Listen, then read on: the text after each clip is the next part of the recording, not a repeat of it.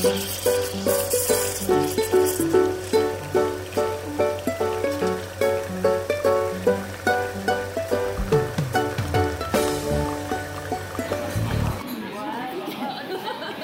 to Teaching Brute. Today we're continuing with our series on Genius Hour and Passion Projects. We're specifically going to talk today about how to set it up in the primary or elementary school classroom. We sure are. So today, it's the setup is actually unique and very. There's really deliberate ways you can set it up, and then there's very almost osmotic or just kind of natural ways you can set it up as well. So you got to bear that in mind as we talk through this.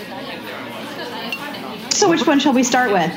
Well, it's easy to start with the environment because you need to create the environment of curiosity and freedom in your classroom in order to get maximum effort out of this thing and to get the maximum potential out of this.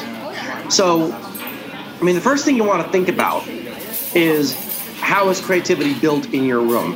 Where do you have moments in your class culture where creativity is a thing? And that can range from anything from, asking them questions or teasing them with little tidbits of information in a morning meeting, to having brain breaks that are an Ask Anything Now session, what I call them, where they have 5 minutes or 10 minutes of spare time just to ask the teacher or each other questions about anything. You give them moments to look at their creativity. You give them moments to be bored, because there's a lot of psychological research to indicate that boredom actually creates creativity, or it kind of encourages kids to be creative. So there's those little things that you can build into your schedule that allow you to do that, which engage this idea of, what am I curious about? What am I wondering about?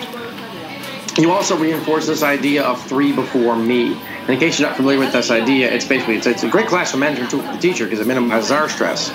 But it's the idea that the kids need to ask 3 other students before they talk to the teacher about the question. So it creates student ownership, student empowerment, and student leadership. And it kind of lets them be independent in their learning and figure out what they need to do next. So that's a huge part of it, where you need to give their learning needs to go through them. It needs to be empowered through them. You give them the onus of their own learning, which is a pretty big concept and a really hard thing to do for a lot of kids who are in grade 2 and 3, because they're really not used to the idea of independence. In the international scheme, you'll find a lot of kids who are coddled a lot, and that idea of, I have control over my own learning, that's a really unique thing for them. It is, and it's depending on which region you're in. It might not just be the grade 2s and 3s that are not in control. It could be right up through the end of primary school or elementary school. Absolutely. So the next thing you need to remember to do is intentionally make it part of your schedule. And in that, I mean, when you carve out your schedule, or when you create your schedule at the beginning of the year, or even if you change it midway through the year, Genius Hour is part of that schedule. It's not a reward system. It's not a consequence system. It's not a thing that you whenever you don't know what to do next. You make sure that it's part of your daily life. And by doing so, the kids know it's coming, and trust me, they get excited over it. But you can also start planning lessons around it and start figuring out where they need to go next with it. And it becomes part of your life, too, your planning life, which is a huge key part of it. And so creating that also helps create the culture of curiosity and the Genius Hour culture in your classroom. So if you're planning around it, clearly you need to know what every student is doing. Yeah, and you can make that pretty visible in your room. I have a Genius Hour wall where the kids essentially have to write their topic and what they're doing on a strip of paper, and that gets blue tacked to our wall. And that's got 2 purposes. Number 1, I know where they are, what they're doing. Number 2, the kids, if they run out of ideas, they can go look at the wall, and if there's an idea on the wall that another kid has done or is doing, then they're also curious about that concept, then they can go for it. And for me, who has slightly more than one class, I've got 220 kids, I do spreadsheets. And each class has a spreadsheet, and all of my information for their Genius Hour is on a single spreadsheet. Yeah, and that's the other way around. We do a spreadsheet as well, so that way the parents can see it.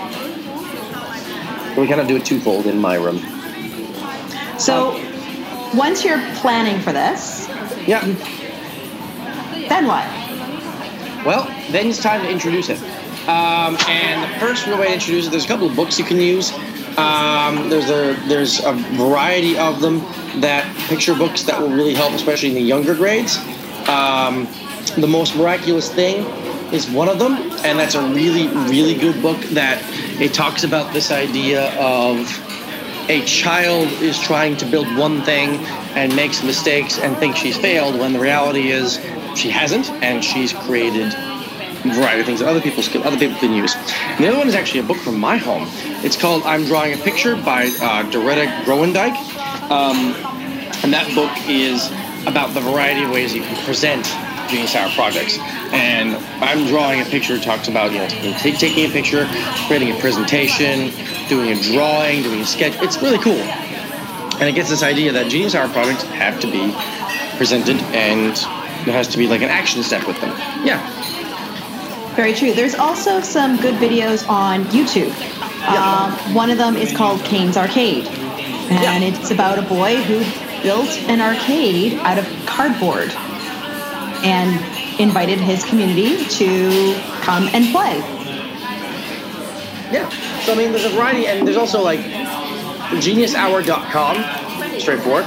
It has some resources you can use as well that'll help encourage you to set it up. And also get an idea, like have some resources available for the kids as you're setting it up. And when you realize there's the potential that a kid may need these resources, so try to get your hands on certain resources as time goes on, so that we can make the process easier for them. There are also a few books for you as a teacher that you could be looking into and reading about if you're wanting to jump into the world of Genius Hour, but not quite sure. Yeah, one of those books is called The Genius Hour Guidebook by Denise Krebs and Gallet Zvi.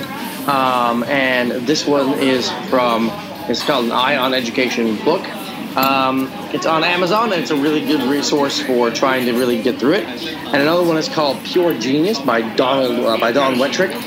It's called Building a Culture at 20% Innovation Time and Taking It to the Next Level. And this is one, though it sounds like it's directed towards, the business world, it's really not. So it's really, really cool. And AJ Giuliani has a few books out there. Launch is one of them. Learning by Choice is one of them. Inquiry and Innovation in the Classroom. And there is a fourth one, too, that I can't remember, but I will post that up on our website. And he also has a blog and a course that you can do if you are interested in that. Nice. And that's kind of the basics of how to set this thing up. I mean, as it gets rolling, we'll talk about what happens when it gets rolling on the next episode, but those are kind of your basics for getting set up. Excellent. So, episode 3 coming up in a couple weeks. Tune in.